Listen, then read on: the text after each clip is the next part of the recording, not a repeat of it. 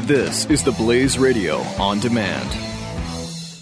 When our water heater broke down last month, it was a nightmare. It took 5 hours for the plumber to show up, and he charged us a couple of $100 just to come out. And then it cost another $1,800 to put in the new water heater. By the time it was all said and done, I felt like I'd been taken. But what else could I do? The smartest thing you can do is get a home warranty from American Residential Warranty. Their home warranties pay to repair or replace all your major appliances when they break, and they will break, and at the worst possible time. Call American Residential Warranty right now for free information on home warranties starting at just pennies a day. Don't wait for your refrigerator to stop running or your ceiling fans to stop turning. Call American Residential Warranty right now. Ask how you can save up to 50% on washer and dryer coverage. Just call 1-800-686-3910. That's 1-800-686-3910. Again, 1-800-686-3910. Call now.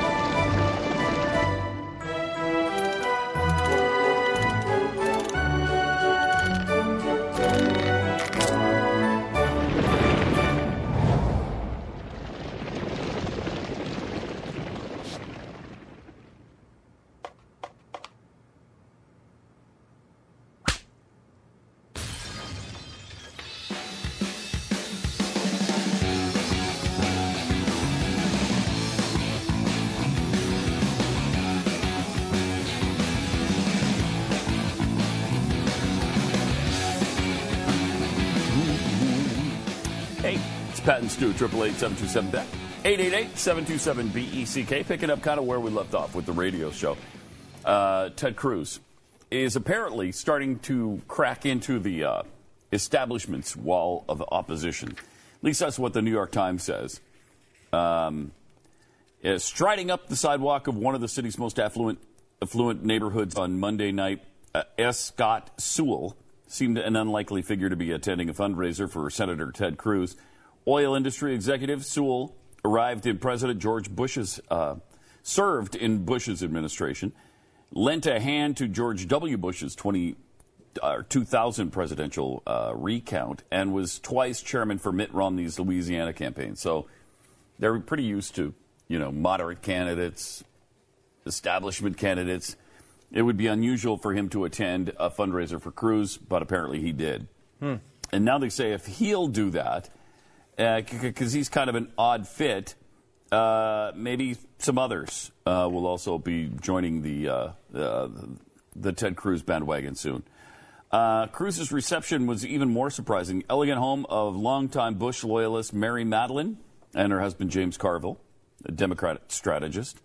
Well, I don't think Mary Madeline surprises me. She doesn't surprise me at all because she's pretty conservative. Mary's conservative, and by the way, the home is elegant. I will say, we were there the year that the Super Bowl was in New Orleans. Right. I can understand because people are like, oh well, wouldn't James Carville and Mary Madeline fight all the time? Not in that house. It's just awesome.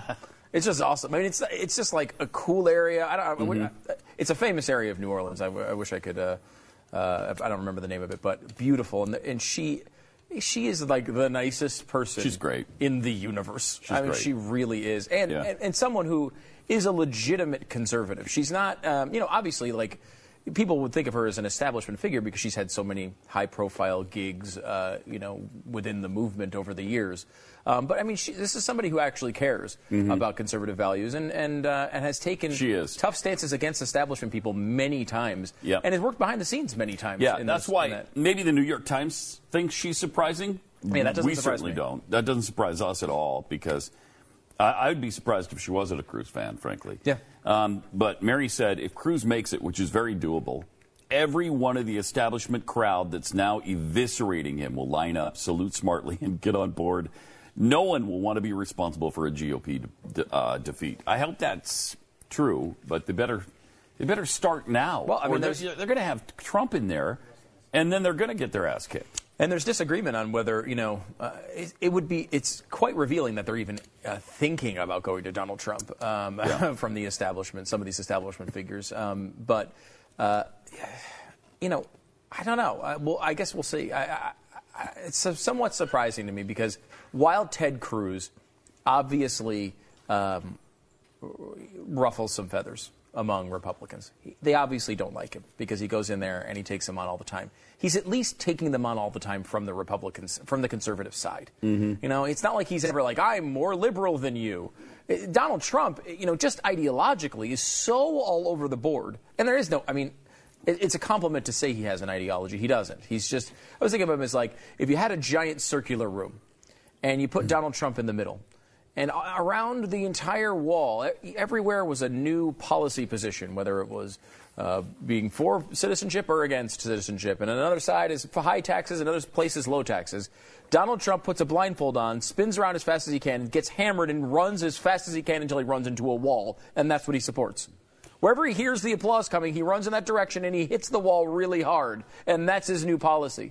So I think there's an element of the Republican establishment who says, well, once he gets power, we'll give him some of the things he wants that help him and his friends, and we'll let him have the power and the attention, and he'll do certain things, but he'll be movable on a lot of stuff. We'll be able to convince him. He has no ideological position on immigration. So once he gets in there, he's talking big now, but once he gets in there, we'll be able to talk him into he's supported the DREAM Act. Donald Trump, in 2013, supported the DREAM Act. Supported the DREAM Act, Donald Trump. So when he gets in there and it's not campaigny time anymore, and he doesn't have to look tough, they'll be able to walk him through and talk him through all of these things, and it'll work out nicely for the establishment. That's kind of their thought. With Cruz, he knows what he believes. He's not going to back off of it. He gets pissed off when his own party lets down those principles. You're not going to be able to go in there and go, you know what, Ted, hey, you know what you should do? Why don't we just raise taxes on some people? He's not going to do that. No. He's going to fight. And he's proven that already. Over and over and over again to stop it. Yeah, he's proven that. Meanwhile, Phil Robertson of the Duck Dynasty, I guess, has come out in support of Ted Cruz. Here's the latest on that. My qualifications for President of the United States are rather narrow. Is he or she godly? Does he or she love us? Can he or she do the job? And finally, would they kill a duck and put him in a pot and make him a good duck gumbo? I've looked at the candidates. Ted Cruz is my man. He fits the bill. He's godly. He loves us. He's the man for the job, and he will go duck hunting because today we're going. Ted Cruz is my man. I'm voting for him.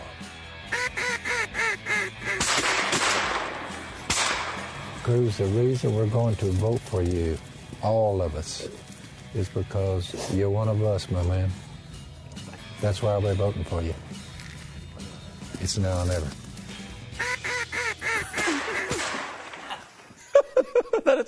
That's an amazing commercial. Yeah, it is. How long until a Democrat says Ted Cruz wore blackface? Yep. How long? And how long until Ted Cruz wears blackfaces in this campaign? 15 minutes. Yeah. It's a good ad. I mean, it's obviously kind of funny, and he's the whole family is they're a bunch of characters, and obviously very popular. So. They are. Apparently, his son Willie, though, is that his son? Is a Trump guy. So he said all of us. That surprises me. Does that not surprise you? The Robertson family? I don't know enough about. Well, the they're family. super Christian. So, Donald Trump's not. Well, Trump has that big room of Bibles. That's right, he does. He hasn't read any of them, apparently, but apparently he's got a special place for him, yeah. He's got a special, he keeps him in a very special place. No, he's never even considered anything that's inside of them and never asked for forgiveness by his own telling. He doesn't have any special verses. By his own telling, the guy's not asked for forgiveness for anything. I mean, you can't be a Christian if that's kind of one of the basic things that you do, right? Like, yes, we all make mistakes. Yes, but repentance is part of the Christian process, right? That's kind of that's part of it. And whatever. I mean, he can, I guess, do whatever he wants. The funny thing, though, is that Trump is lived a life that, if you do believe he's consistent with those values, would need a lot of repentance, right? Like, he's kind of, we all do. We all need some. He would need a lot. Like, he would be like, it would be a busy day when he started asking for forgiveness. Because, I mean, and by his own telling, he's done a lot of, stuff that, yes. Well, we all, again, like you said, we've all done stuff that we need forgiveness for. And every day I ask for it. But he never has. Never. Now, I'm not making that up. He said it. You ask every day? Every day. You should ask like 50 times a day, Jeffy. Okay? I didn't know the whole everyday thing. Yeah. Oh, yeah. It really should be more than every day for you. You know how they do traffic and weather on the 10s? You should be doing forgiveness on the 10s. 6 times an hour. Traffic and forgiveness coming up every 3 minutes on the 3s for Jeffy. 888-727-BECK. Also, apparently the Blaze has a new ad out for Marco Rubio. This is the Pat Gray endorsement right here. Yes, it if is. you want to know who Pat believes is the best presidential candidate, you'll see it right here. Yeah, you'll see this right here. Well, you have to watch for Pat because he doesn't say anything. I don't say a word, but I'm caught up in it. He will crush Hillary Clinton. Crush her. I was really impressed. That was good. 100%. 100% from them, too. 98 from them. And 100 from somebody else. 97 from Club for Growth. 96 from Heritage Action. I picked Marco Rubio for president. Here's why. 100. Rubio is young, tenacious, well-spoken, and most importantly, he can actually win. And then Tommy at the end. Marco Rubio. Boy, that does look like a Blaze endorsement of Marco Rubio, doesn't it? It does, you got but I mean, Glenn there saying Marco Rubio will crush. I'm sitting right next to him, just. And then Tommy is all over him, and so Blaze logo in the corner. Sure looks like we're for, which we're not. We should ask Tommy. I mean, Tommy might be. I don't know. Has Tommy endorsed Marco? I think so. Is that we should ask her? Tommy has endorsed, so apparently Tommy is. Tommy has, because I mean, Glenn and I are not. But you have not endorsed. He would be my second choice. Right, but that's pretty good. For sure. Marco Rubio does not have to convince conservatives that he's your first choice. But if he can convince conservatives what you've said, that he's your second choice, that's enough for Marco Rubio right now. He doesn't need to beat out Ted Cruz. He just needs to be acceptable to conservatives right now. And he is. I think he is. Is that a full day of work for you to pull that ad off for Marco, Pat, or did you just do that in one take? I will say it was a one-take deal. I will say that. I will say, while I was not in the ad, it was my camera work with Glenn's iPad. To get Stu that was shot. in the front seat shooting it. Yeah. So he's involved in this thing, Which too. proves it doesn't take much to be a cameraman. His hands are not clean on this Rubio scandal. I mean, is there anything in there that makes you feel uncomfortable? He would crush Hillary Clinton. Yeah, I think Rubio is, the polling shows it, certainly. The only thing I'm uncomfortable with is them using us like that in a spot without our permission. I just didn't think they took had they come to us and said, you guys, are you okay with us putting that in there? Maybe we say yes. I don't know. I don't think you. We might say, look, we support Cruz first and foremost, right? So if you, maybe you put that in parentheses underneath what you're trying to do here. First of all, I don't think you can stop them. Because you put it out on Facebook. Can they do whatever they want? With you talking about an issue? We do it all the time. Yeah. Certainly Donald Trump doesn't. We don't use it in ads. Well, Donald Trump doesn't want us talking about his stupid things that he says. But we use them all the time to prove our point. Their point is, hey, Rubio's it's a little different when you use us in a political advertisement. In a political ad as an endorsement. I would say, I don't think we could stop them. However, if we called and asked them not to, I bet they would. I bet they would take it out if we called and asked them. And I don't know. Maybe. We won't call it. No, I don't. I don't think. I don't think Glenn would either. But no, I don't think so either. Maybe if Rubio becomes, it is a little misleading. If Rubio comes out and he goes, you know what? Maybe Ted Cruz isn't eligible. Then we will call him and tell him. I can see a situation where he gets annoying enough that we actually do say. But as of right now, Marco Rubio, I think, is a good candidate. And the last thing he said was not an issue. shut up about that. Well, he didn't say I'm saying shut up. But he said it's not an issue. Yeah. So that's great. But I mean, if Glenn Beck and Pat Gray, Pat Gray really, nodding approvingly of what Glenn was saying at that time, as you saw in the video, which had great camera work.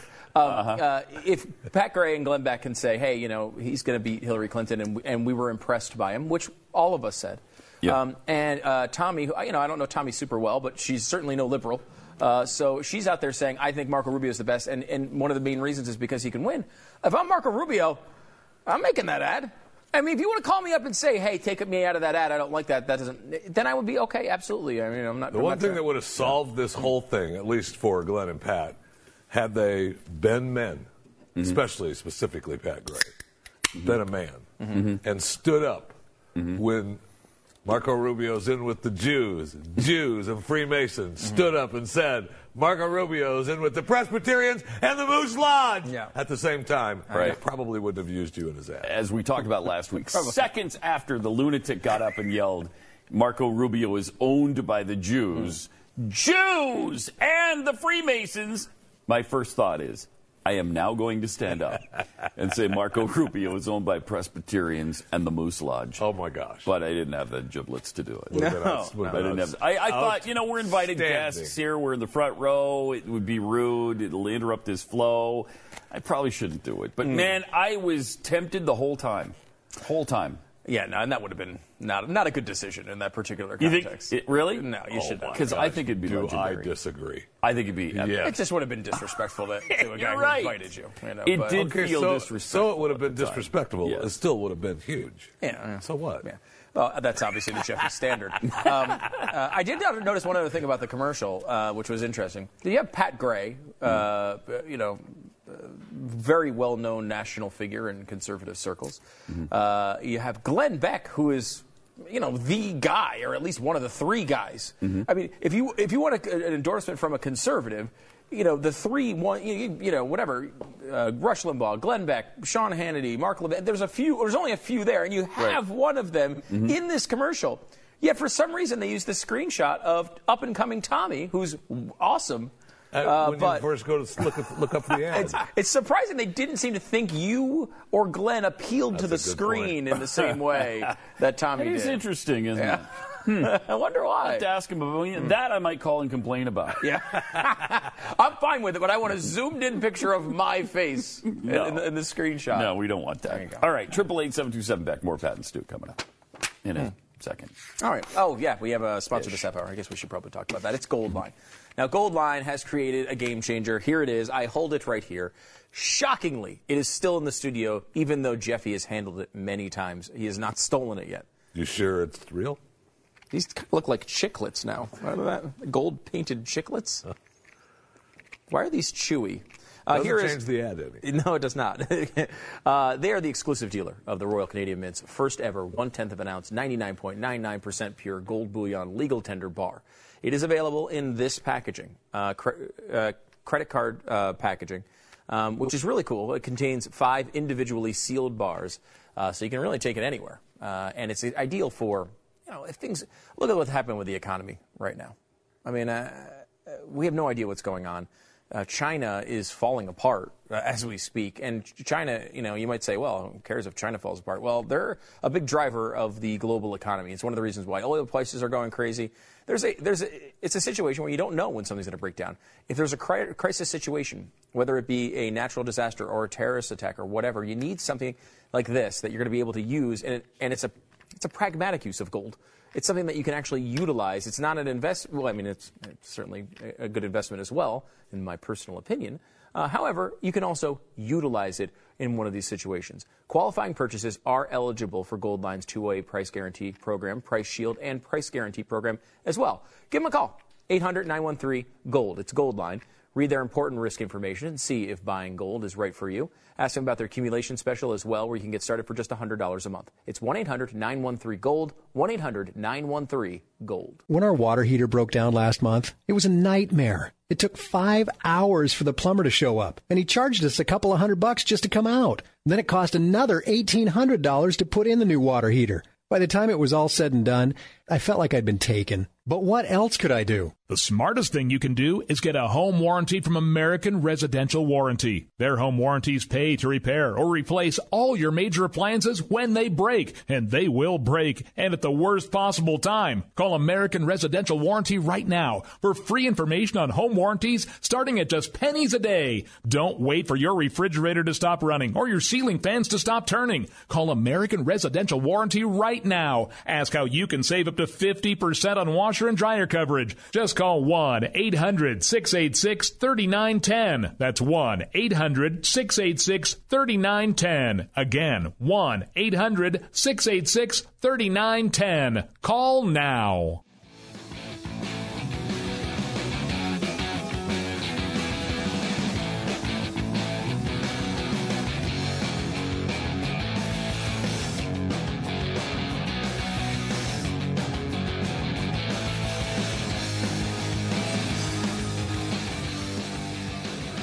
A strange headline I saw pretty much everywhere yesterday was Al Jazeera's shutting down. That's not strange at all. No. But for some reason, Peyton Manning was asked to comment on it, and that I don't understand. You know what the reason was? No. It's because the report that he's on HGH came from them. Yeah. That's why. That's right. Yeah. You're right. It's because it was Al Jazeera's report that he was taking HGH to recover from his injuries. I forgot about that. Yeah. They thought, hey, well, okay, it's shutting down. Let's ask him. I bet he's happy about that. One, which, by the way, the source of the report said was not true. Like, Al Jazeera's source even said, no, that's not what happened at all. After he was paid off, probably. Afterwards. Really? Yeah. Well, I'm sure that's what Al Jazeera would say. Yes. Afterwards, he's Al like, Jazeera. no, that's not actually what I meant by that. Yes.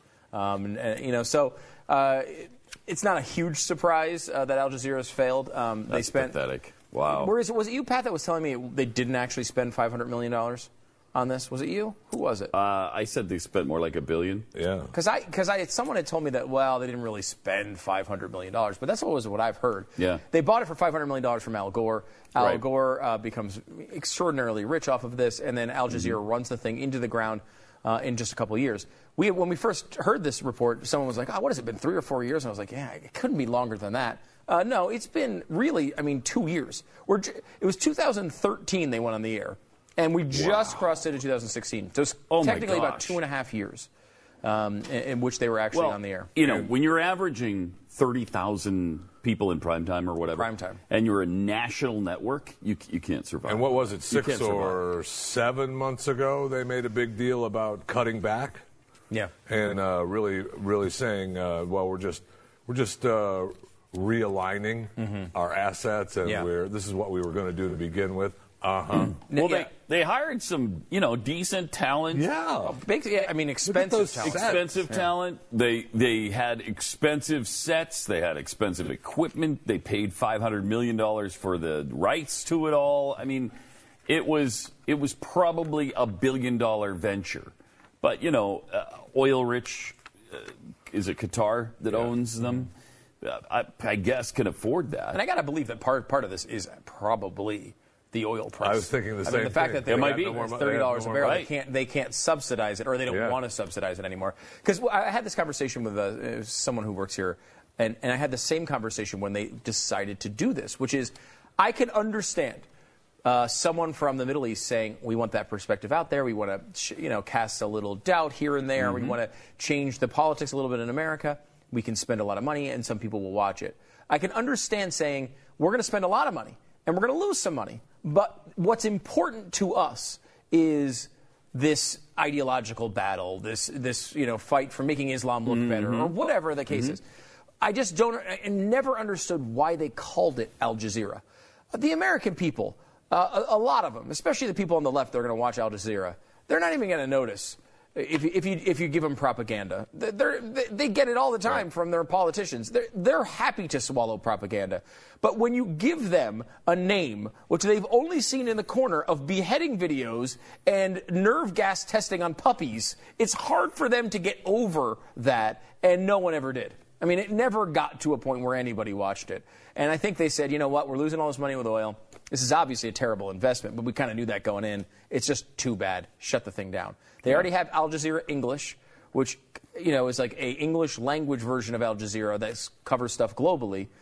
And so why don't you just stick with that and get rid of the U.S. thing? I'm damn proud of Americans for rejecting this piece of crap network. I am too. I'm proud of that. I mean, of course you're going to get a couple thousand people watching it because there's probably a couple thousand people that are, friendly. There's a couple thousand people who are on Jeffy's websites. Yeah, yes. You don't have to be. Yes. I mean, you don't have to be friendly. It's just it was part of the cable system, and you'd scan by and go, "Oh, what are they talking about?" Mm-hmm.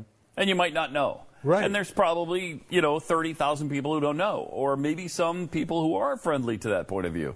Whatever, but it wasn't very many, and it wasn't enough. No, it was not. And so, bye-bye.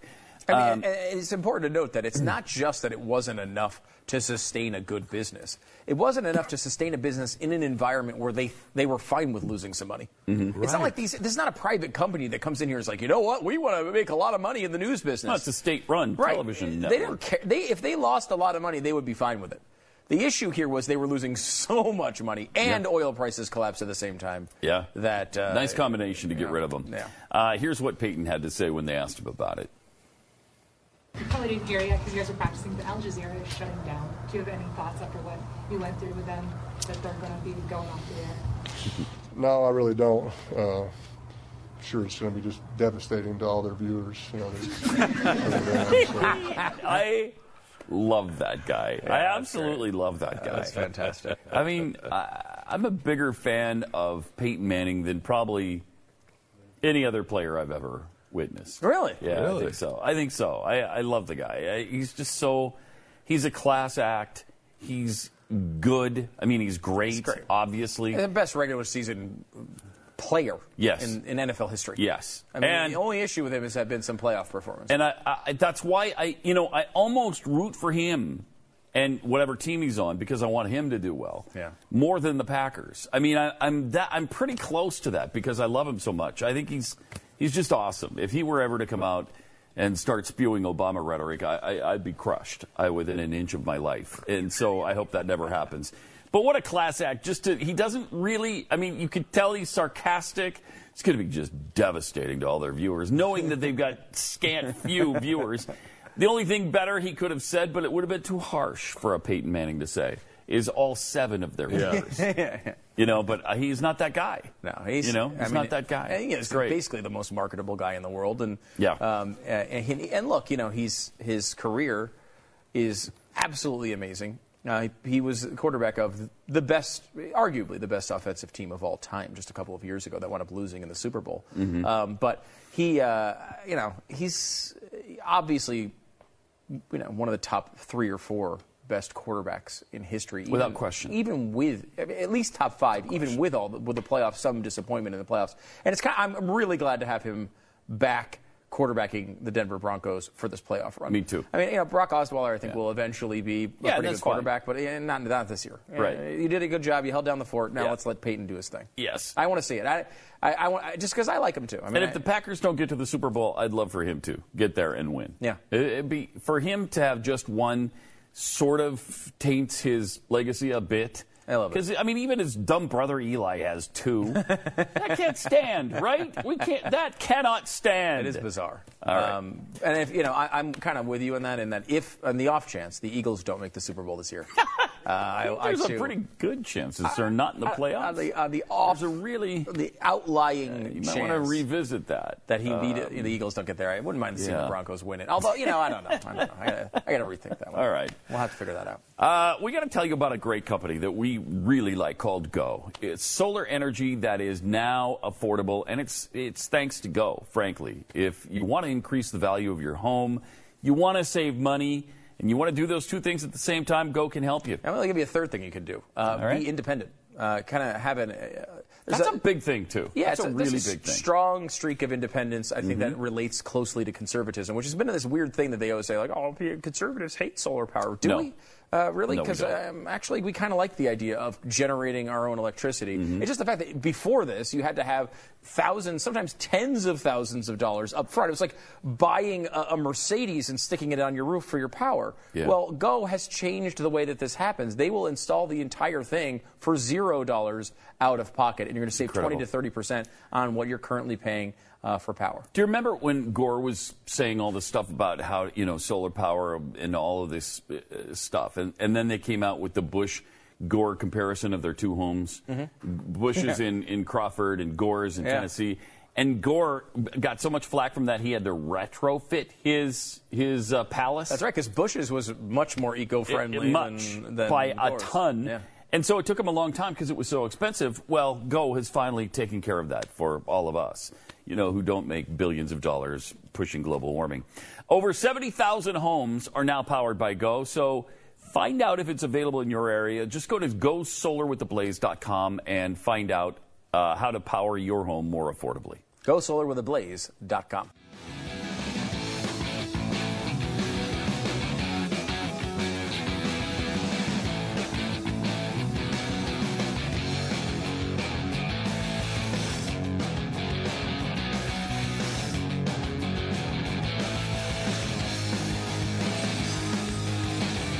Hey, 888-727-BECK. It's Pat and Stu. You know what I love about progressives, liberals, is that they're really nice people. They care. They're people who care about people. They're the luckiest people in the entire world. In the world, yeah. They're soft spoken. They are sweet. They are polite. And contrast that with like us, for instance, where we're so mean and angry all the time, and you'll just see. Well, let me give you, for instance, an editor at Mother Jones. Listen to how polite he was. He told a guy on Twitter to take a gun and put it in his mouth and pull the trigger. Wait, no, that can't be right. And oddly, a response to Vox, which is another liberal outlet. Yes. And it was. And the guy was talking about his wealth, right? And he said, "Isn't that easy being wealthy or something?" I don't know. And this editor for Mother Jones got pissed off at him, told him to shut the F up. And he's like, "No, seriously, dude, shut the F up. Take a gun, put it in your mouth, and pull the trigger." Like, what a weird thing. The reaction was to it was, if you could see that top headline again. It was just like, it was a quote from somebody. I became a millionaire overnight and quickly realized that extreme wealth is overrated. And this guy got pissed off about that? Is he weird that someone stole his article? Or like, what was, I don't know what the conflict was, do you? Well, I think he's pissed that the guy said extreme wealth is overrated. And this guy's probably not wealthy. And he thought, well, you're rubbing it into everybody else or something? I'm not sure. I'm unclear. And no article I've read on this has really cleared up what he was so hacked off about. But the tweets apparently might violate Twitter's abusive behavior policy. Which they really enforce hardcore. Oh, yeah. They just changed them, actually. They just came out with some newer rules that they're supposed to get harder on it now. But they say users may not make threats of violence or promote violence. And putting in a gun in your mouth and pulling the trigger does kind of promote violence, it would seem to me. Hansen, who is the millionaire who said wealth is overrated, said he was surprised Mother Jones tolerates such outbursts from its editors, and so am I, quite frankly. Do you think Mother Jones will tolerate this, or will this guy get fired? I don't think they care. You don't think they care? You're probably right. No, probably right. He was interesting just to joking. See, though. Yeah, I mean, that's what he said when clearly he's fighting for equality or whatever. You know, he probably started with some lotto fight. What was that? It probably started because of the Powerball. Well, that's why I think the article maybe was there, right? Yeah. I mean, maybe. You know, I don't know. I'm just. It's a little. I just like to see liberals eat their own. It's kind of a fun story from that. It is from fun, that standpoint. I will say that there are times when you follow some of the back and forths on Facebook and Twitter that have some, we'll call them fights. It makes you just stop it. What's your feeling on because Dana Lash and Michelle Malkin, I've noticed both tweet a lot of the hate directed. They sure at them. do. And, you know, they a lot of times to mock how bad Twitter is at enforcing this policy where they just light up the C word. People love to call both Michelle and Dana the C word. Yeah. They love it. It's apparently a big thing on the left. Big thing on the left. Just constantly calling them the C word and threatening them with sexual assault is apparently conservative. Which conservative, crazy? No, it rhymes. Cookies? I can tell you what it rhymes with. You know, when you try to deaden a ball in a baseball game, and you try to maybe sacrifice someone over when from you first hit the base ball to down the second line. base. It rhymes with that. Yeah, hit the ball down the line. And it's like it's shocking. that word is the king of all words. Let's put it that way. And just seeing it is like holy crap. But it's like the fact that they have it's no rarely shortage. used. Yeah. Unlike the F word, that word is rarely it really is used. But so there's it really except on stands Twitter, out. directed at Dana and Michelle, who constantly are getting hit with it all the time, and threats and all sorts of things. I don't know. Does anything ever happen to these people? No. I mean, so. It's common on the left. God forbid you say you want to defend yourself with a gun, or you want lower taxes, or you want ISIS to be taken care of. I guess that's just free reign to call conservative women names and threaten them. It seems to be what happens on Twitter. Now, look, it's Twitter. I get it. Some of the, it's just what you deal with on there. But it should. I mean, there should be, some level of harassment that can be that shouldn't be tolerated there. I think those are the same lines that happen in normal, polite society. I mean, certainly free speech is something, but when you're threatening someone with sexual assault, that's a different category. Oh, absolutely. Absolutely. 888-727-BECK. Some of this may be moot shortly because due to global warming, we're going to be underwater. You won't hear any of these things. We probably won't have Twitter anymore because we'll all be underwater. And so what's going to happen is that our bodies will have to evolve and adapt. And a scientist, Dr. Matthew Skinner, paleoanthropologist from the University of Kent in England, is saying that when we become water world, when the ice caps melt and sea levels rise, we are all going to have to develop webbed hands and webbed feet, cat's eyes, and gills. Because we'll have to survive underwater, so we got to become better swimmers. So look for that to happen. They also consider what would happen in a second ice age, because that could happen if an asteroid strikes and if humans colonized other planets. And who knows what we'll have to develop if we go to Mars, let's say. You probably have to have fur, I would think. I don't think webbed feet would necessarily have to happen on Mars, but we definitely grow fur to protect ourselves against the cold a little bit, So you might have fur on your back right now. Yeah, Jeffy's already started that. Have you already begun that I'm preparing process? for my Mars. You're preparing for your Mars life? No, that's right. We just learned that Jeffy waxes his back. Oh. Well, I know, but I wax it because that's how we're supposed to live here on this planet. Right. On Mars, you wouldn't have to do that. So it wouldn't be expected. I mean, is this as dumb as it gets, saying that global warming is going to make us evolve webbed feet? Come on now. But it isn't dumb. It just it actually makes the argument that we try to say a lot. We're going to evolve. Something will happen. It's okay. That's what happens. Now, you can, we laugh and joke around, okay, webbed feet, longer fingers, all that stuff. But really, we will evolve. Whatever happens, I mean, that's what we do, right? We build a bigger wall. We've grown bigger. Humans are bigger on Earth now, right? Well, I mean, that's what we do. There's two different things here. The evolution of people to develop new traits over a long period of time. For example, nutrition improves. People have grown taller. That's you're growing webbed feet. That's great. Don't look at me like that. Pat does have. Pat's already got webbed feet. All right. Actually, we should actually entertain the idea that Jeffy has webbed feet because he will not show us his feet. Right. He has some weird foot hang up. Yeah, and will not. You don't need to worry about whether I have webbed feet or not. You do. We know you do. But the real-world application of evolution, let's use the word evolution because they love the word, is really adaptation. It's you adapt to something that when circumstances change, when people realize, you know what, I don't like cold weather as much, they move to warm weather. When people say, you know what I like is living by the water, I live by the water. When people say, hey, the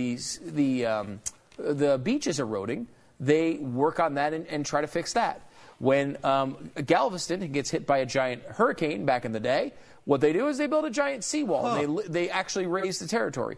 All these things happen because people see circumstances and then react to them. They don't try to predict the circumstances that might happen 1,000 years from now and react to them now. That's bad practice. You know, it's like the example I absolutely love is the example of New York at the turn of the century in 1900. They were dealing with a serious environmental issue. They had the same sort of panic going on. And the issue was all the dung from the horses was piling up in the city. And they had no way to remove it. And people were projecting, seriously, and I know it sounds crazy now, but put yourself in that time. They were predicting that the entire island would be filled with crap. They were right on that, but for a different way. No one wants dung hanging around, extra dung hanging around. Right, people don't want extra dung. They were thinking it was going to pile up as high as the buildings because everyone was there trying to get around. Horses were pooping in the streets. If they had tried to project what the environmental issues would be 100 years later, how would they have done? They had no idea that the cars were going to take over. They had no idea that the internet would happen. They had no idea of any of this stuff, just like we have no idea what the world is going to look like in 2115. We have no idea. So why don't we leave that to the people of that era to try to fix if those things do occur? Because if we wait that long... And this is what you have to do. It's too late. It's the same thing they were saying in 1900, by the way. We have to do something. We have to do something. We must act now.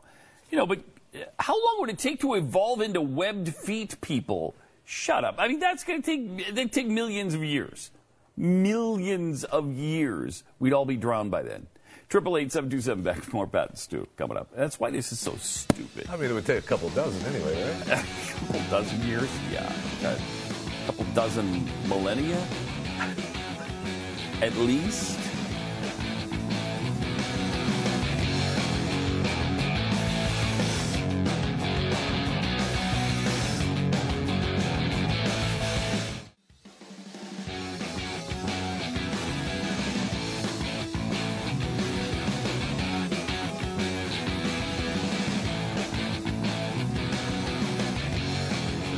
Triple 8-727 back 888-727-BECK. It's Pat and Stu. Welcome to it. It's it's wonderful to have you here. It really is. Now Stu doesn't feel that way. It's okay. You know. Yeah. You're kind of ambivalent about it. Yeah, whatever. All right. Mental Floss has some really strange but well-paying jobs that actually really do exist. Let's take a peek at some of them. Well-paid but obscure. For instance, a golf ball diver. You make $32,000 to $90,000. Golf ball divers have to search for lost golf balls in the waters of golf courses, retrieving them from the water hazards, I guess, on the course. Mm-hmm. You could make $90,000 doing that. Yeah. That's pretty good. If you have gills and can stay underwater for a long time. Yeah, I mean, are you selling the gator that you killed that's in the water hole? Right.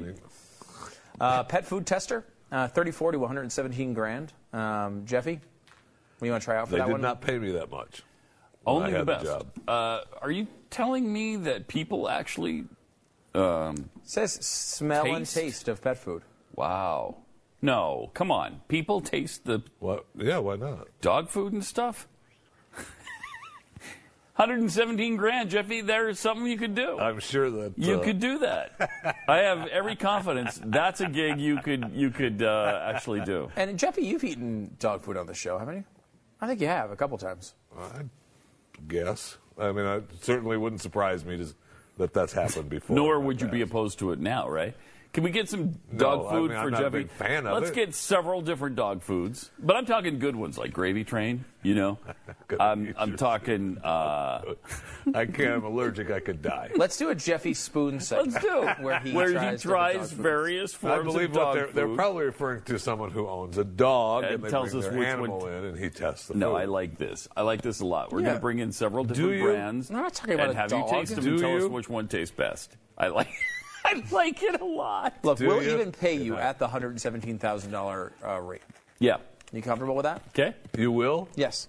We will prorate over. Yeah, you're not going to be obviously 10 working minutes. a whole year, so we're not going to do all of it. We'll prorate over a 10-minute time period what $117,000 would be. 24. See, it's going to take you Let's say 5 minutes. So it's $1.11. We'll give you the $1.11. And you just chomp away for 5 minutes. Boy, does that sound good. All right, next up is what? What do we have? What do we have We here? have worm pickers. So golf ball divers have to search for lost golf balls, retrieving lost ball. But worm pickers, I guess, pick worms. Yeah, I guess there's a For 17 to 40. That's come on now. 17 to 44,000. That's not high paying. 17 grand? That sucks. 16 to 28,000 for a chicken sexer, which, Jeffy, is not what you think it is. Want to bet? Okay, well, it can be what Jeffy thinks it is, but in this particular instance, all it is just separating the boys from the girls. It's okay. Not actually. Then there's a snake milker. You can milk a snake, $1,000 per gram. It's risky because it requires sucking out the venom from the live snake.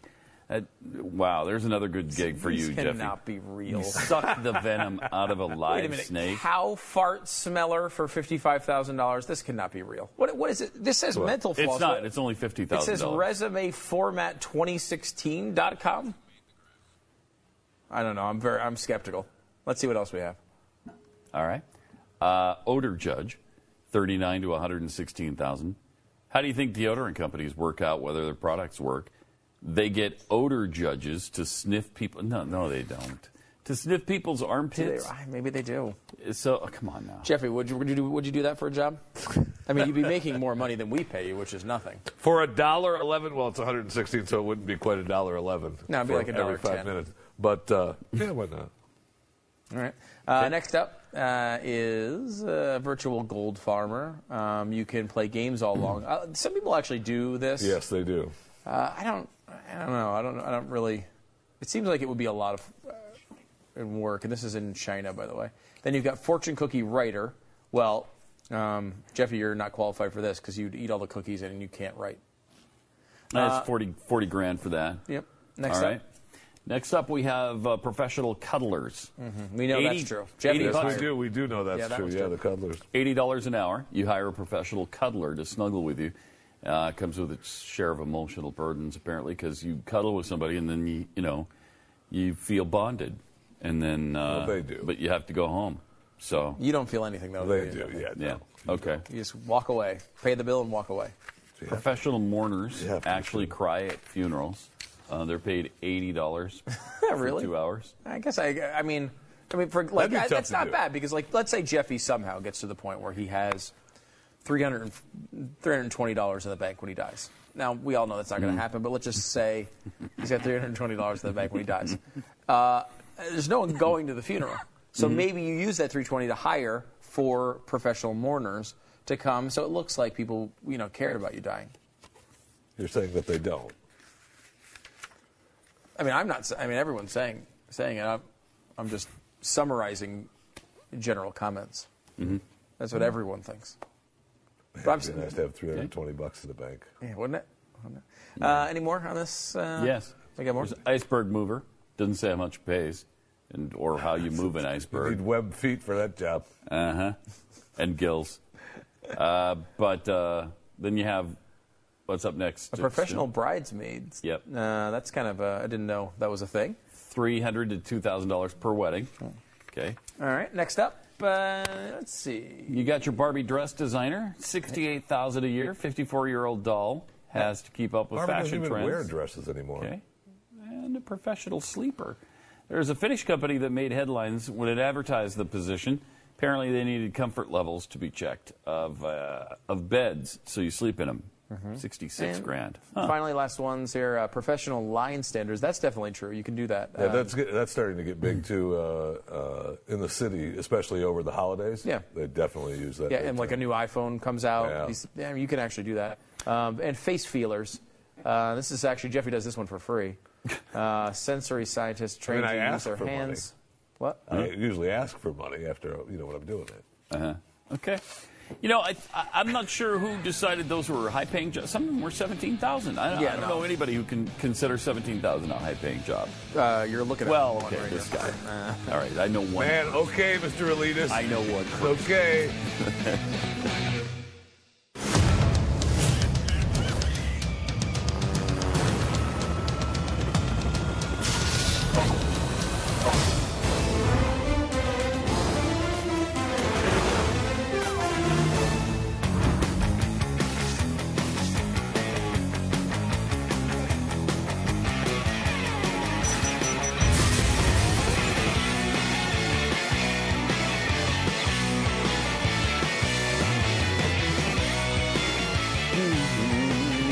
Stu, is it just me or anybody else done watching the GOP debates? I'm You're tired done, of it. huh? I'm just done. Oh, I'm my tired gosh. of it. I'm tired of the debates. I don't want to watch it tonight. I don't either. I have to, of course, but I don't want to. I think this one. I don't want to. Here's my hope on this one. You've Yes. got only 7 people in it. Yeah. You know, that's actually a fine number for a debate, especially one that's a little bit earlier than this. But I'd rather have 4, but 7's okay. Yeah. It's better than 12 or 15 that we started with. Yeah, I mean, at this point, like, all right, Trump is going to do his thing. You know, Cruz, I think, will be solid. Rubio will probably be good. You know, I don't need Jeb. I don't need. Like, give me if you want to give me one of Jeb, Christie, or Kasich. We don't need Kasich. We don't need Jeb. We definitely. Well, Huckster's out. He's in the kiddie table. Huckabee yeah. is out? He's at the kiddie table. Okay, good. Is he really? Yeah, Huckabee's not in the main debate. Okay. Right? I got. Am I I'm wrong? gonna double check. Hold on. that. It's there's 7. It's Trump, Cruz, Carson, Rubio, Christie, Kasich, and who was the last one? Jeb. Jeb Bush, yeah. Yeah. And then so the kiddie table is Huckabee, Santorum, supposed to be Rand Paul, and Fiorina. How telling is it that Jeb Bush is the last of the 7 we thought of? Wow, does that tell you that Jeb is done? We thought of Kasich before Jeb Bush. Again, that's amazing. Like, you know, Rubio is probably my second guy at this point. And he would probably be my third guy if not for Rand Paul's birther nonsense. But he's probably my second guy at this point.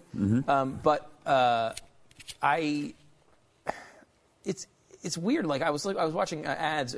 Jeb Bush is still pounding ads, and I guess like the establishment's starting to get a little annoyed at him because they're like, "Look, Rubio, like we want, like Jeb, we liked you, we wanted you to win, but it's not happening. Don't waste your last $40 million of your super PAC bashing Marco Rubio. Go after somebody else like Trump or Cruz." And so he's spending all of this money on Fox News and Fox Business and CNBC, all of these attacking ads against Marco Rubio. Yeah, it's weird. I mean, Rubio's ahead of him, I guess, but he's not the lead candidate. So why would you? I guess they're talking about lanes at this point, right? You got a Donald Trump lane, you got a Cruz Carson lane, and you got an establishment lane, which I guess has Rubio in it. It has got Cruz. Kasich. It's got Jeb. It's got Christie, and he needs to win that lane first, and then he can go on to win the nomination. I think that's the theory here. So let's say Jeb finished third or maybe even fourth in Iowa and then finished second to Trump in New Hampshire.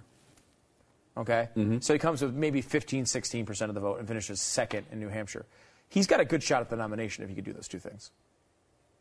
Because that probably means that Kasich drops out and Christie drops out. Where are those people going? They're going to go to either Rubio or Jeb. Jeb still has the most money, probably. You know, Cruz and Trump battle it out against each other, and the establishment coalesces around potentially Jeb. I mean, that's probably. I'm not saying it's a good chance, but it's a chance. It's a path to the nomination. And at this point, if you've got $30, $40 million left over to spend on this election, you might as well find your path to the election. And I think at this point he's saying, well, attacking Trump is not going to. I don't need to beat Trump yet. I need to beat Rubio. I need to beat Christie. I need to beat Kasich. Yeah. Plus, he's gotten his ass kicked multiple times by trying to go after Trump. Yeah. I think he learned a lesson from that. That's not smart. So I'm going to do something else, and I guess that's what he's doing. Meantime, ISIS is claiming responsibility in the deadly Jakarta attacks. We reported late last night that a series of deadly blasts rocked the capital city of Indonesia. Killed 7, including 5 suspected militants. And this morning, the Islamic State is reportedly claiming responsibility for the attacks. Islamic State fighters carried out an armed attack this morning targeting foreign nationals and the security forces charged with protecting them in the Indonesian capital. If that's true, I mean, ISIS is bizarre. What are you going after Jakarta for? Isn't that a weird target? I think the one guy that they say did the bombing wanted to be the head of ISIS in Jakarta or something. So, really, yeah. And they wanted this to be essentially Paris, and it did not work out so well for them. No, not if they took a wrong turn somewhere. If they were looking for Paris, because Jakarta, okay, maybe I didn't explain that. A long ways away. Could be my fault on that one. They wanted it to be equivalent to the Paris attack. I see. Level-wise, death toll-wise. I gotcha. Okay. I'm glad you pointed that out, though, because I think a lot of people were probably confused. They probably were. Right? They wanted it to be Paris. Well, do they not have a map? Are they like some U.S. Americans? Well, a lot of them don't have maps. Yeah, a lot of them don't, apparently. So, and these guys didn't quite clearly. Indonesia is the largest Muslim country in the world. Why there? It's bizarre to me. I can't ever figure this stuff out. Islamic fighters apparently were among those killed, but also police officer and a Canadian visitor. 2 suspects have been arrested. Jakarta's police chief told reporters ISIS was definitely behind the attack. Police previously said they believe militants had been imitating the November attacks in Paris. So it's funny because the network news on radio anyway this morning wouldn't even mention Islam. Is that right? Yeah. Just talked about the attacks. Jeez. The attacks. Unbelievable. Like they came from the Moose Lodge. Right. Yeah. Well, they just happened. Who, by the way, owns Marco Rubio. Yes, that's true. Co-owns with the Jews, the Freemasons, and the Presbyterians. Yeah. Meanwhile, an Iraqi refugee was planning to bomb malls here in Texas. I mean, how many times do we have to find people before somebody doesn't get found in time? There's the wonderful, upstanding refugee now. According to a federal agent, an Iraqi refugee facing charges that he tried to help ISIS wanted to set off bombs at 2 Houston malls and was learning to make electronic transmitters that could be used to detonate them. Omar Faraj Saeed Al-Hardan went to Houston from Iraq in 2009, was indicted last week on 3 charges. He pled not guilty to all 3 charges. U.S. District Judge Lynn Hughes denied granting him bond, ruling there would be a serious risk if the Iraqi refugee that he would flee. And I would say, it's a good decision not to let him out on bond. Once I get the passport, I will leave America. I will leave, he said. I will make a widow of you. That's what he said to his wife. I will go to Syria. I'm not wacko. I am not wacko. I am speaking the truth. I want to blow myself up. I want to blow myself up. I am against America. Oh, good. All right. Welcome to our nation. Yeah. Thanks for coming. Thanks for coming. Wow. I wonder what 2 malls it was. I would love to know which 2 Houston malls he had targeted, because that's pretty frightening. Houston has more than 2 malls? Yes. Surprisingly, yes. 2,000 malls. It does. By the way, it's not just people from the Middle East killing Americans. Donald Trump favorite Rahm Emanuel is also overseeing a city that's already had 120 people shot this year.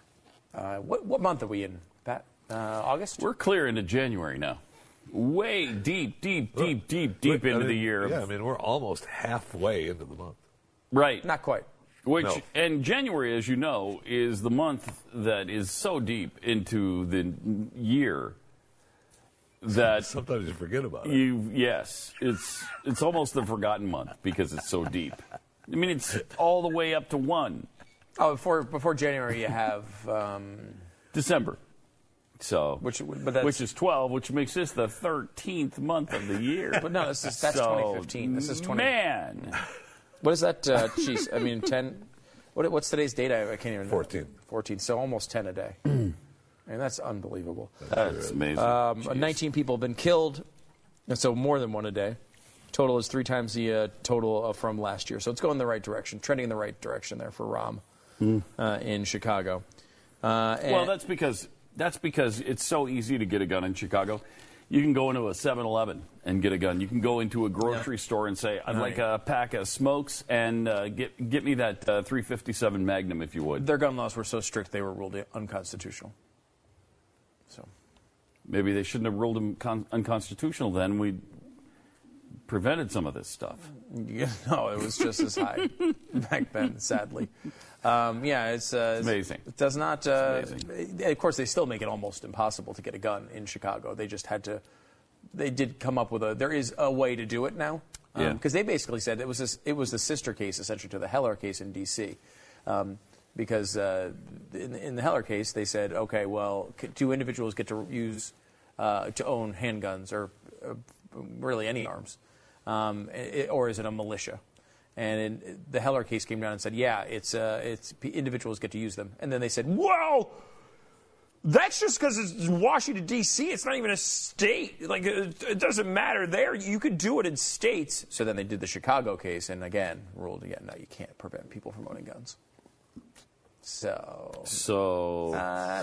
Well, they'll tell you, and I know this because it's the excuse I'm given every time I point out the fact that, the highest murder rate and the toughest gun laws in the nation are in Chicago. And, well, yeah, that's because they're all coming from your damn state. Really? Are they? They're all coming from Texas? Shut up. They're not all coming from anywhere but Chicago. I mean, do some of them come from somewhere else? I don't know, maybe. But the vast majority, I'm guessing, are just obtained illegally in Chicago. Guns, so it doesn't matter. They're still illegal guns. None of the laws affected because they're illegal. Yeah, I don't know if you know this, but people who are willing to kill don't really care about your gun law. They don't really care. Well, it certainly hurts their feelings when they break a gun law. Yes, but they don't stop breaking it. But it does hurt their feelings. They feel badly about it afterward. Yeah, and look, all this would be solved if we took a couple common sense steps to solve these issues. Mm-hmm. I'll give you number one. All guns go away. Thank you. I'll give you number two. All people who own guns get shot. Thank you. By those guns. Okay. I'll give you number three. So the person who takes the gun from you just shoots you, and you're dead. Right. You're dead. You're not going to own a gun after that? No. I'll give you a question. I'll give you number three. All Republicans are illegal. Okay. Those are the three easy steps. And who's around to push those through? Well, no one, because of the right-wing ownership at MSNBC that kicked Ed Schultz off. Right. They had the Ed Brand, who was winning. He was going to get it so we could solve these issues. He was winning. And that's when the big corporation, MSNBC, stepped in, and they said, no more Ed Brand on our network. And why'd they do that? Because he was conservative? No, he was too liberal. And MSNBC was too conservative. They were too conservative. Right. So that's why. Finally, that problem has been solved, and we can get back on a progressive future with the Ed Brand, because Ed has been demoted back to work. Here's the Ed promo.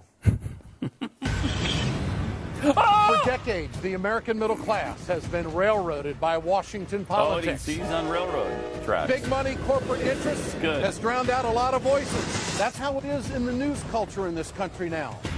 That's where I come in. Where do you come in? I'm Ed Schultz. I do the news on RT America. I'll make sure you don't get railroaded, and you'll get the straight talk and the straight news. Question more.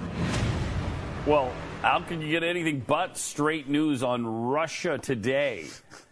I mean, how can you get any straighter than that? You can't get any straight talker than that. Again, if they called it AJ America, it would probably still be on the air. This is RT America. They were smart enough to at least not call it Russia Today outwardly. They at least just use the initials. But yeah, here's a guy who is now on a Soviet propaganda network, if it still was Soviet. He's on RT. Right. Yeah, Russia Today. Seriously, it's Russian propaganda. It's owned by the Kremlin. Mm-hmm. I mean, you're not embarrassed by that? You're not embarrassed? There's a certain thing. Like, for example, if Jeffy did something ridiculous, like, for example, he went to the bathroom on national television, he would not be embarrassed because it's Jeffy. You can't get lower. You've dealt with all the embarrassment, all of the normal feelings of embarrassment passed years ago. And that's the same thing with Ed. When you failed as many times as Ed Schultz, nothing embarrasses you anymore. Wow. I mean, you've essentially joined enemy television, haven't you?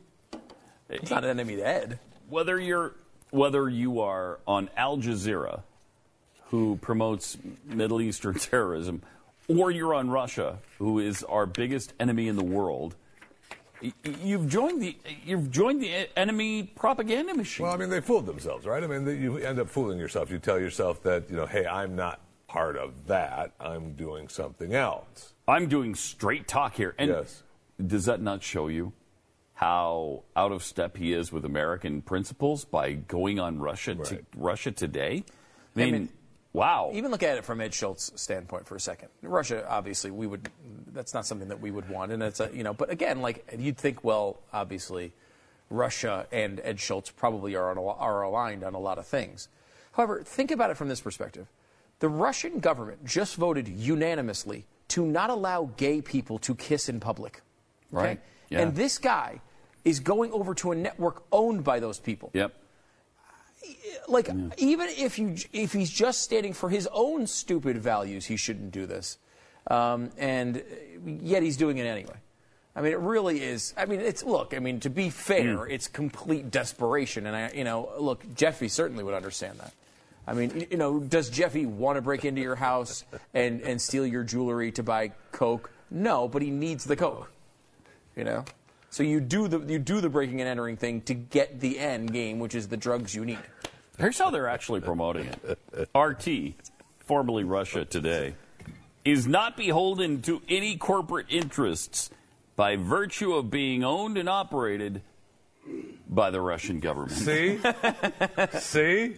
Oh, that makes it way better than if you're beholden to some American corporation. Right? Some rich guy on top. You're with the commies from Russia. Oh, that's way better. You're beholden to the Russian government. That's way better. That's much better. Way and by better. the way, that's the same calculus. Like, if you're saying, if I work for a corporation, I'm beholden to the corporation. If you work for the Russian government, you're beholden to the Russian government.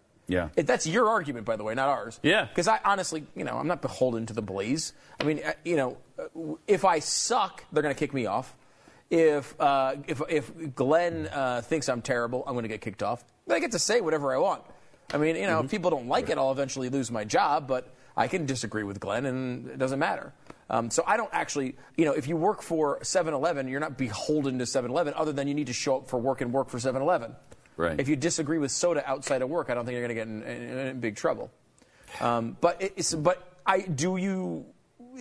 Using their own analysis, he is beholden to the Russian government. Yeah. And he's going to, and of course they're going to love that, because especially if a Republican gets in, he's going to be critical of the American government. He's going to be critical of American ideas. That's what he does. It's what he did on MSNBC, and I'm sure it's what he'll do on RT.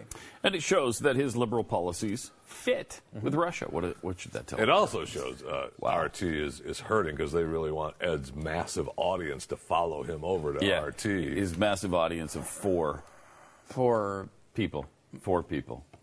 He had a massive four. Well, his mom. I just don't want you to get in trouble for exaggerating. I'm sorry. Oh, he had more than that, right? Listening to the podcast. He does not have 4 full people. No. I mean, are you including him? Yes. Okay, I was including and his him. mom is 2. That's 2. Keep going. What else you got? Well, I was thinking there was a wife in there somewhere. I don't know if he's married or not. I mean, I think he's married. I don't know that she listens. No, she did. You're probably right. Oh man, it's unbelievable. 888-727-BECK. Pat and Stu. It is time for Pat and Stu, and it's time to tell you about a 2-week emergency food supply from My Patriot Supply.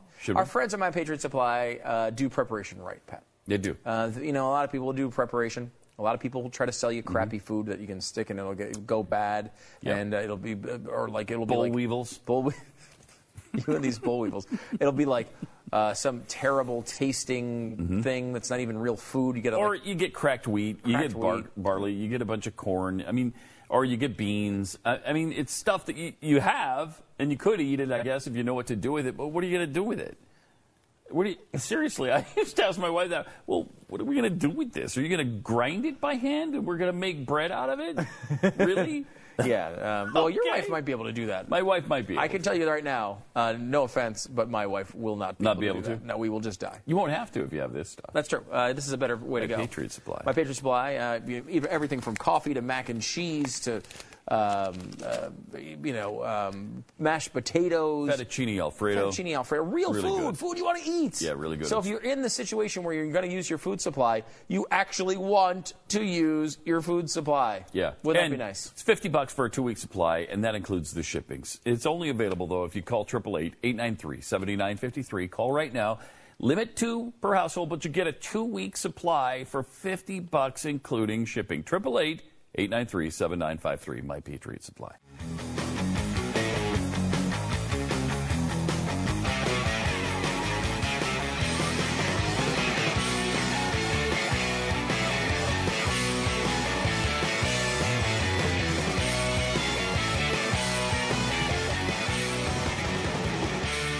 do 888-727 back. You know what I hate?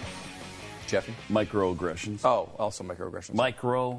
Microaggressions. But also, Jeffy, you're not saying you don't. No, I'm not saying I don't hate Jeffy, of course. I mean, that went without saying. What I had to say was that microaggressions have to stop. They have to stop. Now, what about actual aggressions? No, so those are okay. Okay. It's the microaggressions that I can't stand. I can't tolerate them. If you say something mean, that hurts far more than if you do something physical to someone, as you know, Stu. So that's why the microaggression is more, it's more hurtful than a macro. Well, because I would say, you're saying an aggression is not an assault. An aggression is like, I say Jeffy's fat. Yeah. Right? Okay. That's me being aggressive to Jeffy, right? Mm-hmm. However, if I were to say, like, hey, Jeffy, you're looking, slightly better than normal today, that's a microaggression, right? Because I'm insinuating sort of behind the scenes of that statement that you're actually awful every other day. You don't look that bad for a fat guy. Right. Yeah, something like that. That's a microaggression. But I think a microaggression, and now it seems to be that there's a dispute among us, at least, about what exactly a microaggression is. Right. Because I think if you were to say, I can't believe it, you actually look good today. Like, that's in theory a compliment. Yes. But what you're saying in the subtleties of that comment is that every other day you look horrible. Right. Or you have the Is that right? I don't know, you say something, one of your coworkers, right? You come in and you see her and you go, wow, somebody probably wants to go out with you, huh?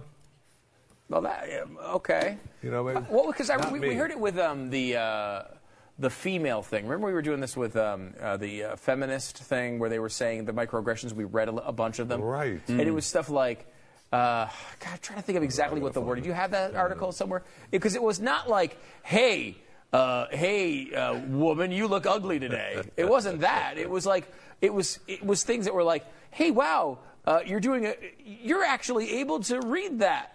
It was like they're like kind of like, wait, what do you mean by that?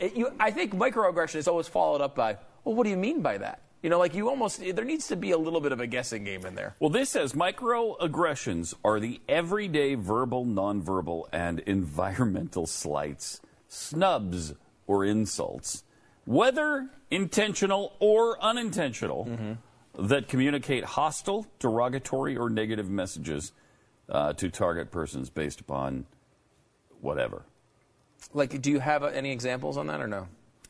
I don't see one here. I could go to recognizing microaggressions and the messages they send and find out if we can get some information on them there. But yes, here's some examples. All right? This is amazing. This is more of what you're talking about. Okay. Where are you from, or where were you born? What you're really saying? You know what the message is there, Stu? What? You're not a true American. I mean, where are you from? You speak English. You speak English very well. That's a microaggression. That's a microaggression, for the love of heaven. What are you? You're so interesting looking. Okay. Continuing to mispronounce the names of students after students have corrected the person time and time again. Here's one. You're a credit to your race. That's, of course, bad. Wow. These are all racism, man. That's not microaggressions. How about this one? Wow. How did you become so good in math? That's a microaggression? Yes. Yes, it is, because you're saying, if you're saying that to a person of color, you're saying they're generally not as intelligent as a white person. That's what you're saying to them. Wow, how'd you get so good at math? What if you say that to a white person? Is it a microaggression then, or not? Maybe not. I don't know. I'm looking at another BuzzFeed has a collection of these as well. A black person saying, holding up a sign of her microaggression, when people think that it's weird that I listen to Carrie Underwood. Because black people don't listen to Carrie Underwood or something. I don't. I think generally they kind of don't. Statistically, I would say it's probably accurate. I think they kind of don't. And I don't listen to her either. So does that mean I'm a black person? Or no, but it's not weird that you don't listen to her because you're a white guy. But see, it would be white guys who would listen to Carrie Underwood, wouldn't it? No. Okay. All right. No, it's white guys that think they're females. Okay. That listen to Carrie Underwood. Oh, sorry. So I think it can be either. It can be a kind of a slight like that, or it can be an actual insult to you, like, "Hey, Jeffy, you're fat. You're overweight. You're a fat guy." You've probably noticed this over the history of the show. Yeah, sometimes we constantly are trying to show people what microaggression is. Example? And that's why we give examples all the time to Jeffy. Even when say, we're "Hey, talking about fatso." different topics. Yeah, you know, it doesn't seem like, hey, they're not even talking about microaggression right now. Yes, we are. Because that's what it's like in the real world. We want to make sure it's permeating the show so you understand in the real world, people this really happens to. Jeffy, you're fat. People need to understand exactly how it works. Hey, fatso. Like that. It's so the show, Jeffy, you're fat, is saturated with microaggressions just to like help you real understand life. what to It's avoid. just like real life. People always work with fat people like you. That's right, fatso. Yeah, thank you. Yes. Okay. So I think we understand it now. Anyway, this is what they're telling the students at Penn State to report. Stop it. So report all the microaggressions that you encounter. Be the difference. Oh my God. Help take a stand for positive campus climate. Help stop discrimination, homophobia, sexual assault, hate, bigotry, cruelty, hostility, violence, racism, intolerance, inequality, inequity, prejudice, persecution, bullying, bias, defamation, and inequity, injustice, oppression, abuse, harassment. Report a bias incident. And then there's the address where you report it. That's unbelievable. Now, Penn State did say that they are for free speech, right? But they just want you to report this stuff anyway. And they're going to somehow stop it because it can't be tolerated on campus. So how can you support free speech and this stuff? The answer is you can't. But they do say there's no place for hate, overt or subtle, at Penn State. Such actions do not represent our mutually held values. An act of intolerance can be identified as any form of microaggression, verbal assault, and or racial subjugation. This is really dangerous stuff, and it seems to be getting worse and spreading from campus to campus. Good luck, America. More Pat and Stu coming up in a second. What we're saying, Jeffy, in that particular segment was... You're fat. You're a fat guy. Oh, yeah. You did say that, actually. Yeah, I did say that. I said it out right. It's just an example. Well, it's an example of microaggression, but it's also accurate.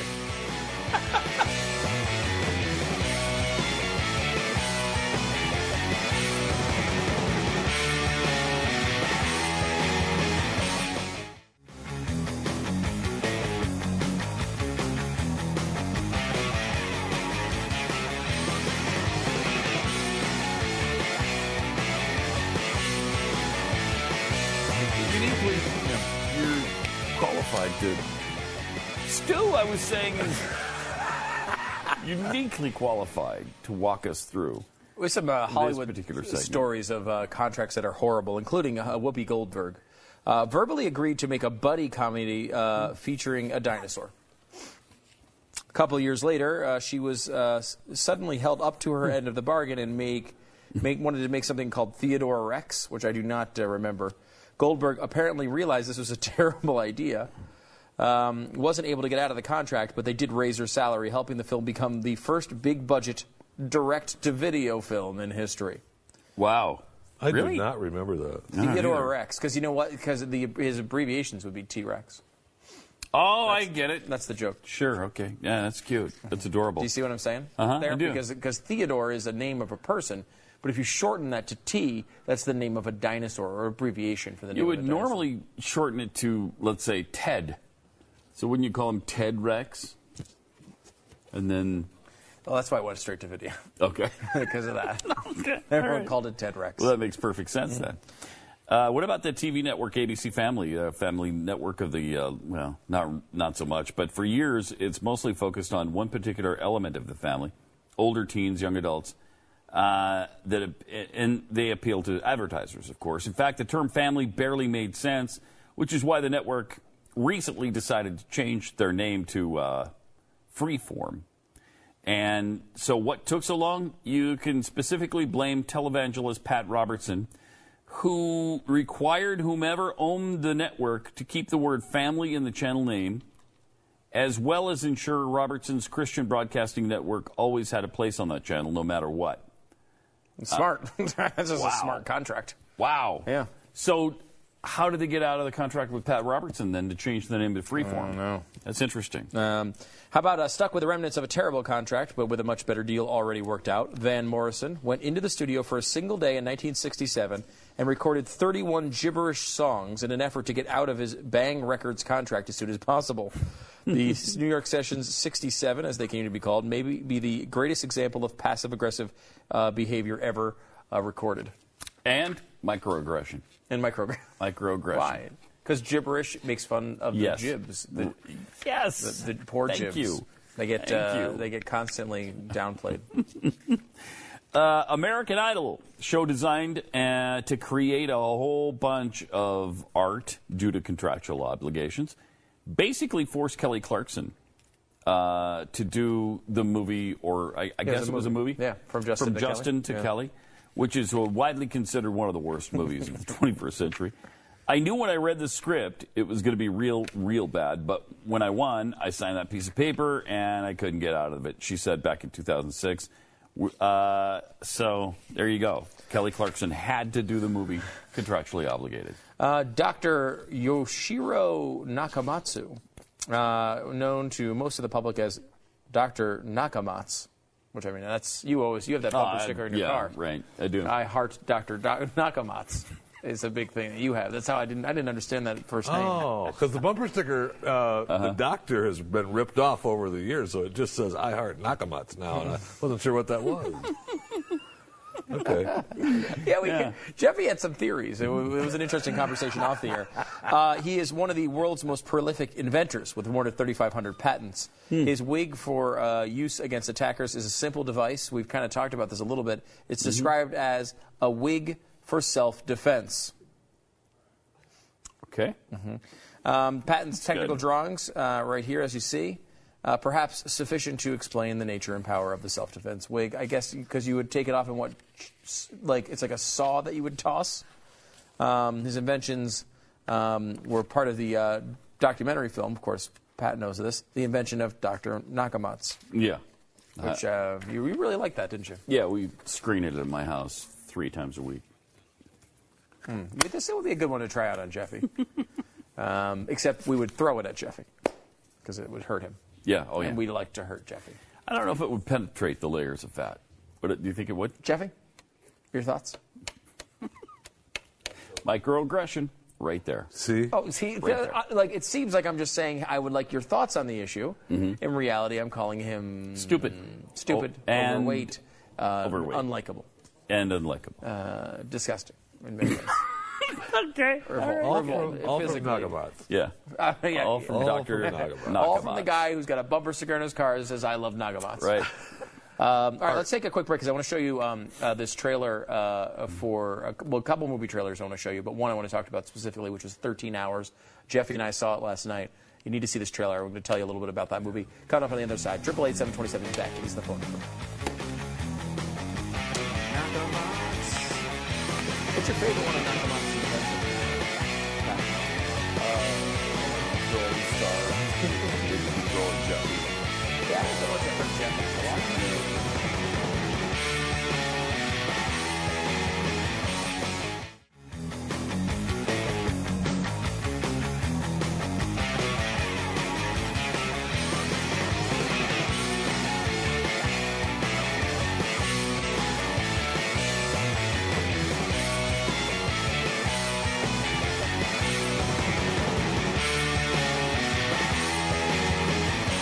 All right, 888-727 back is the phone number.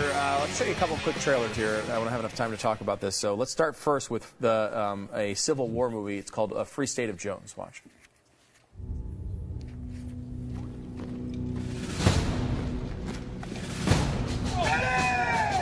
Keep it fast and stay close to me.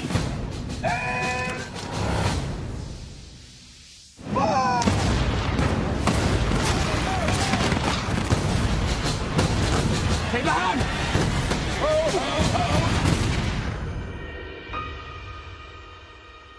He died with honor. No, Will. He just died.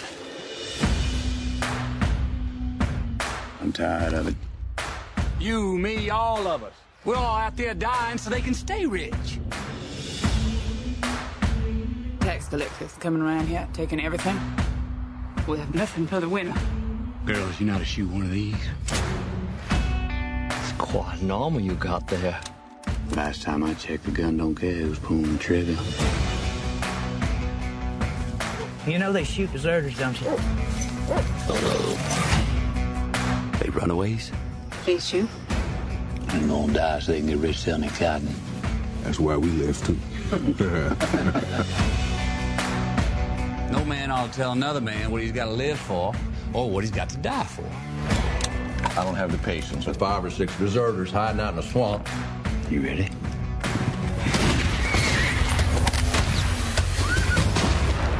Just hang them.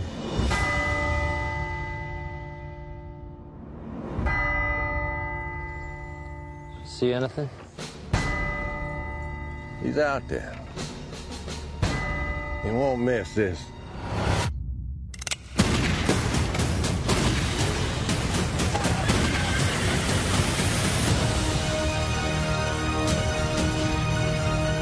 This fight's for our children and their children's children.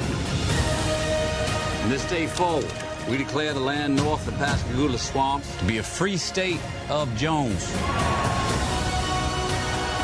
They're poor farmers, deserters, who, frankly, sir, don't have much to lose. The winds are shifting. And you can't fight it this time.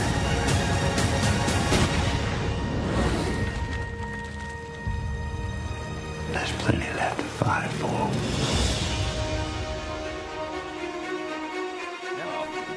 That's pretty good. Yes, it does. That looks great. Yeah, I mean, Matthew McConaughey looks, I like the fact that they did usually like those movies, they all have really nice teeth. And you're like, wait a minute, people in that era did not have nice teeth. Matthew went the extra step to have really bad teeth in that movie. He did. He went the extra step. Which is nice. But it's a great story. Because he wants an Academy Award for this role. He does. That's why. And you can't do that when you're pretty. No, you cannot. So it's the other thing about it is it's funny to watch that and say, people, they're always like, well, it's slavery. Like they always say that as some conservative issue.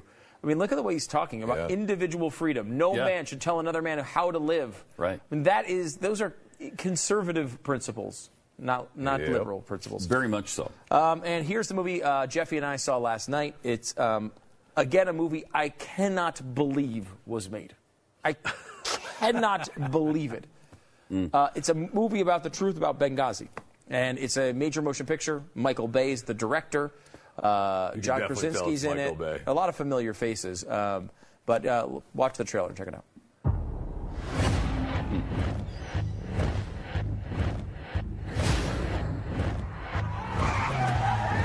Pull over for inspection. Sorry, sir, I can't do that.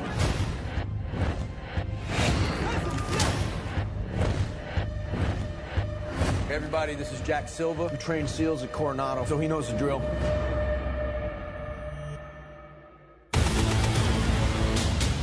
We need immediate assistance. We are overrun. You have a U.S. ambassador at risk. You gotta send us. We're not even supposed to be here.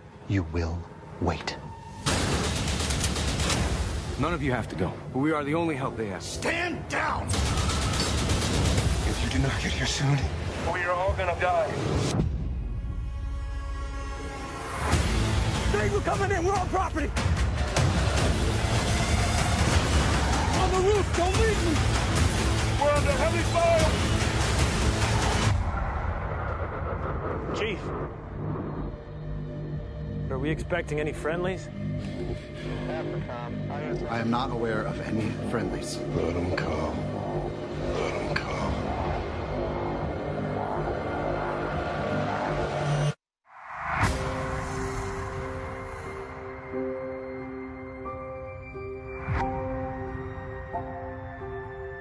I haven't thought about my family once tonight. Thinking about them now. Up here in the middle of all this. Tell me what to do. Thinking about my girls, man. Every time I go home to Becky and those girls, I think this is it. I'm gonna stay. RPD! Shoot that son of a bitch! And then something happens and I end up back here.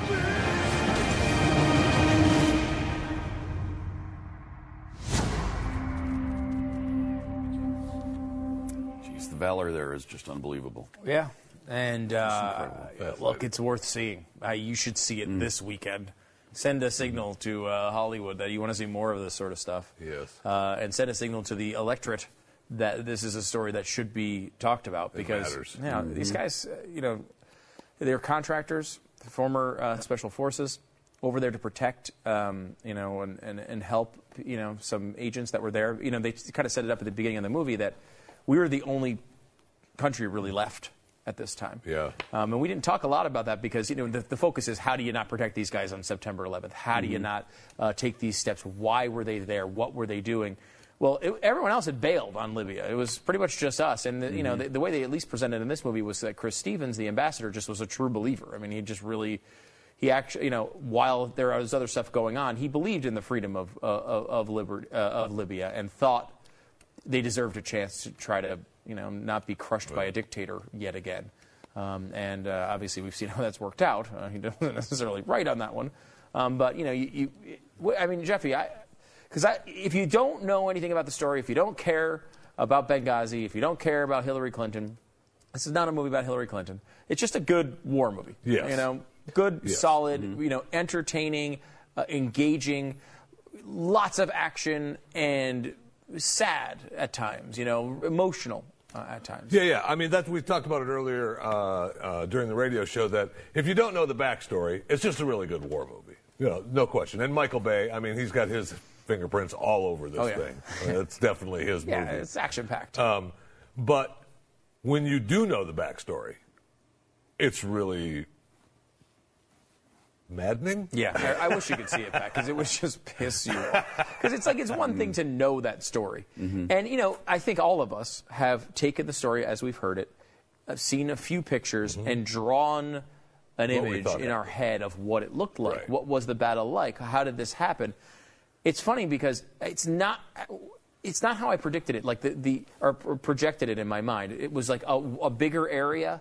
The two compounds were closer than I really pictured them in my mind. They were only a mile away, these guys. A mile away with all this weaponry and all this training, and they're told to stay and wait. It's and they eventually disobey that, right? Yeah, they're just go anyway. And, it's amazing that they knew they were overwhelmed. They knew that they were outnumbered by a lot, right? I mean, how many? There was a lot of people coming at them. And they did it anyway. They go in anyway because they have that kind of courage and that kind of valor. Well, they could hear the voice on the radio. They could hear the voices of these guys basically dying on the radio, and they're being told, "Now stand there with your big guns and just wait and just listen to them die." Even they allow that maybe it was just because they were being overcautious. It wasn't necessarily like, "Hey, we want these people to die over there." Right. But still, it's infuriating as a warrior. You have an opportunity to stop this. And that's all they want to do. That's all they wanted to do. They just want to stop it. And, one of the things that I found fascinating that I loved is the beginning where it says this is a true story. You don't see that very often. And that's what they put on the preview there, too. This is a true story. They didn't say based on a true story. Right. This is a true story. That's amazing. That's great. And you're going to find out more about that true story tonight with Glenn, as Glenn has the guys, the survivors of this. Actual guys. Yeah, not the actors, but the actual guys are going to be here talking about this and the experience that they went through fighting for your freedom. Yeah, it's pretty amazing. Did a few unfriendlies die? A couple did. A couple sprained their ankle. Did they catch a cold or? A couple ankle sprains. Okay. There was a rotator cuff. Yeah. Oh, really? That was really. Oh, you hate to see that. Yeah. You hate to see that. I hate it. Well, a couple of them even just gave up and went to Chick-fil-A and sat down, had something to eat. Did they? Gave it up. Yeah. Well, it's funny because they came in waves. I mean, they were constantly fighting away different waves of these guys. In that way, it reminds me a lot, and I haven't seen the movie, obviously, but based on what this looks like, it kind of reminds me of Black Hawk Down and the situation in Mogadishu. They actually mention that in the movie. Where thousands. They themselves. These guys fought off thousands of unfriendlies, and they just kept coming. And they killed 1,700 or something. We lost 17 or 18 guys. They lost 1,700 I mean, they just kept killing them, and they kept coming and coming and coming. And it looks like this is somewhat similar. Yeah, I don't know if the numbers are that big, but there was a lot. Yeah, I don't know if it was 1,700, but there was a lot of guys. I bet you it was hundreds. It was hundreds, yeah, definitely, I would say. And it's just that, you know, it's a movie you should go see if you're at all, if you can handle it. I mean,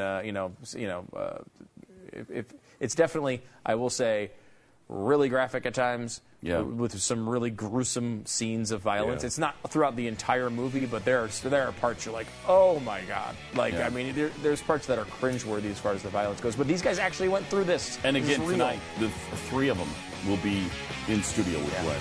Also, make sure you see that at 5 o'clock here on the Blaze.